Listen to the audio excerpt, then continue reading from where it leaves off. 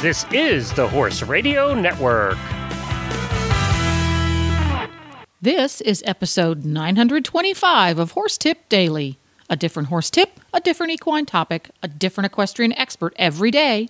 Horse Tip Daily brings the world of equine knowledge to you, one day at a time.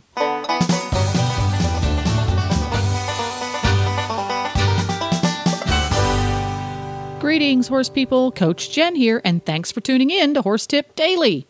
Today's tip is an excerpt from the Western Radio show here on the Horse Radio Network. Dan Steers from Double Dan Horsemanship talks about controlling your horse in 4 parts. And we'll get right to our tip after this important message from EquestrianCollections.com. Hi, Glenn here, and I am talking with Debbie from Equestrian Collections with the product of the week. Hey, Glenn, and you know what? Everybody is shedding now. You know, my horse is a black and white, gypsies, mostly white, and I look like a polar bear when I come out from grooming him these days. And so I was thinking that I should feature a shedding blade, and I found one that was very unique. It's the Gruma opening shedding blade. And there's 2 things that I found that makes this pretty unique and pretty cool. And one is that it has thin, blade, the teeth on one side are smaller and more fine, and then the teeth on the other side are your regular kind that you can get good on the body. So I thought this was really kind of a neat thing you can use in all different parts of the horse's body, with the fine side and the coarse side. Also, it locks. Instead of, how you have to put them together and you pull that thing through and through the loop, this is different. You just close it up and the little loop's at the bottom and it locks in place. If you want to use it as a round thing, or if you want to put it together like that and hang it on the wall, which is what I do.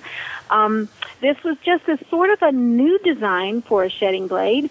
So that's why I wanted to feature that today. But, of course, everybody knows that it's shedding time, and it's time to get some new shedding blades, because let me tell you, if you don't replace them every year, then those teeth get dulled, and it doesn't do nearly the good job that you need to. So you need to replace your shedding blade. So for, $11, you can get this whole new cool one.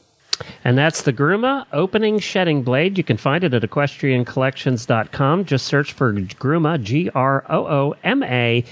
Just put in shedding blade and it will pop up. I do like the design, and here in Florida, the sand really kills the teeth. So, and I know mud does as well. So you're absolutely right. It's time to look for a new one, and why not the best one on the market? There you go. Thanks a lot, Glenn.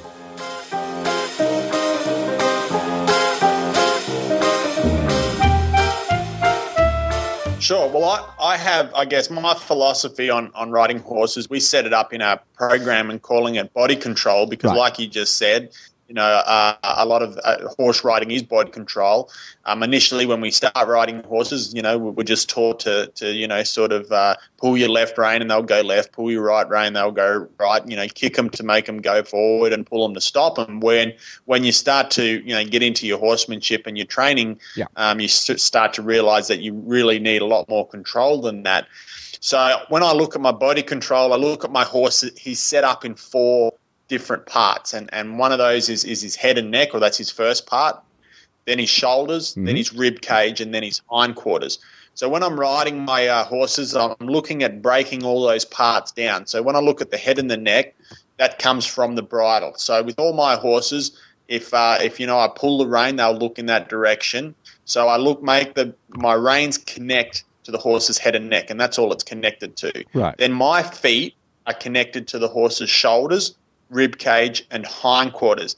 And how I break this down for my colt is my foot position closest to the girth is my shoulder control. Yep. Slightly behind that becomes my rib cage, and slightly behind my rib cage becomes my hindquarter. So I have 3 cues there to move body parts.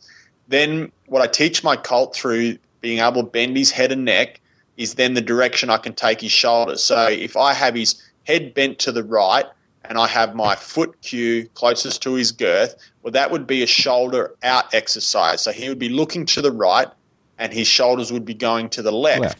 Now, if I have my right leg in that position closest to the girth and I take his nose to the left, then that would become a shoulder in exercise. So that could become a spin. It could be a rollback. I mean, it could be a lot of different maneuvers depending on how you set that up.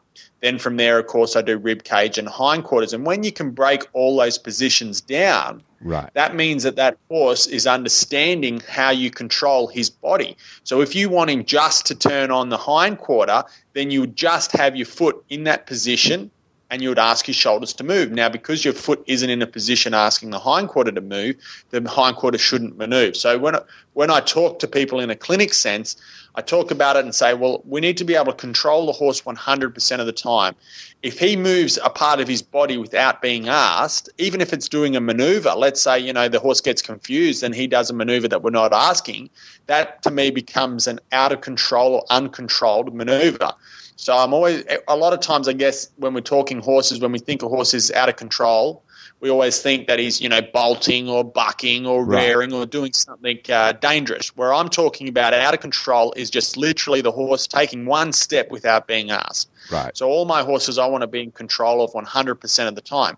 So when you can get your horse working and operating and understanding this, then that means your horse will only take the steps that is being asked. So if you say, I just want you to move the shoulder, you put your leg in that position, you bend the head and the neck in the direction you want the shoulders to go, and you ask the horse to step. You move your leg, behind that in that third position, and he'll move the hindquarters and move the front end, and leave the front end, I should say. Right. So that's, I guess, my philosophy on body control. And you can get control over this within the first ride. And I'll actually be asking just a little bit at road to the horse because, there's not a whole lot of time. Right. But I'll be starting to break down those maneuvers with my colt straight away, as far as being able to disengage the hindquarters as well as move the shoulders will be the two things that I work on within my sessions. And I find those horses pick it up really quickly. And then you just develop it and refine it over time. Well, there you go. Brings a whole new meaning to four-part harmony. And you can find lots more tips on topics ranging from barn care to websites for horse people at horsetipdaily.com. Just look for the topics drop-down menu on the left. And don't forget to support our sponsors here on Horse Tip Daily because they make these podcasts possible. Today's podcast has been brought to you through the generous support of equestriancollections.com and listeners like you. If you would like to support Horse Tip Daily on the Horse Radio Network, just go to horsetipdaily.com and look for the Become an Auditor banner in the center of the page. Now you can also have the Horse Radio Network shows with you wherever you go with our free Horse Radio Network app for both iPhone and Android. Just go to your app store and search Horse Radio Network. The Horse Radio Network and the Horse Radio Network hosts are not responsible for statements of guests or their opinions. Use your own judgment when listening to the tips provided by the experts on Horse Tip Daily.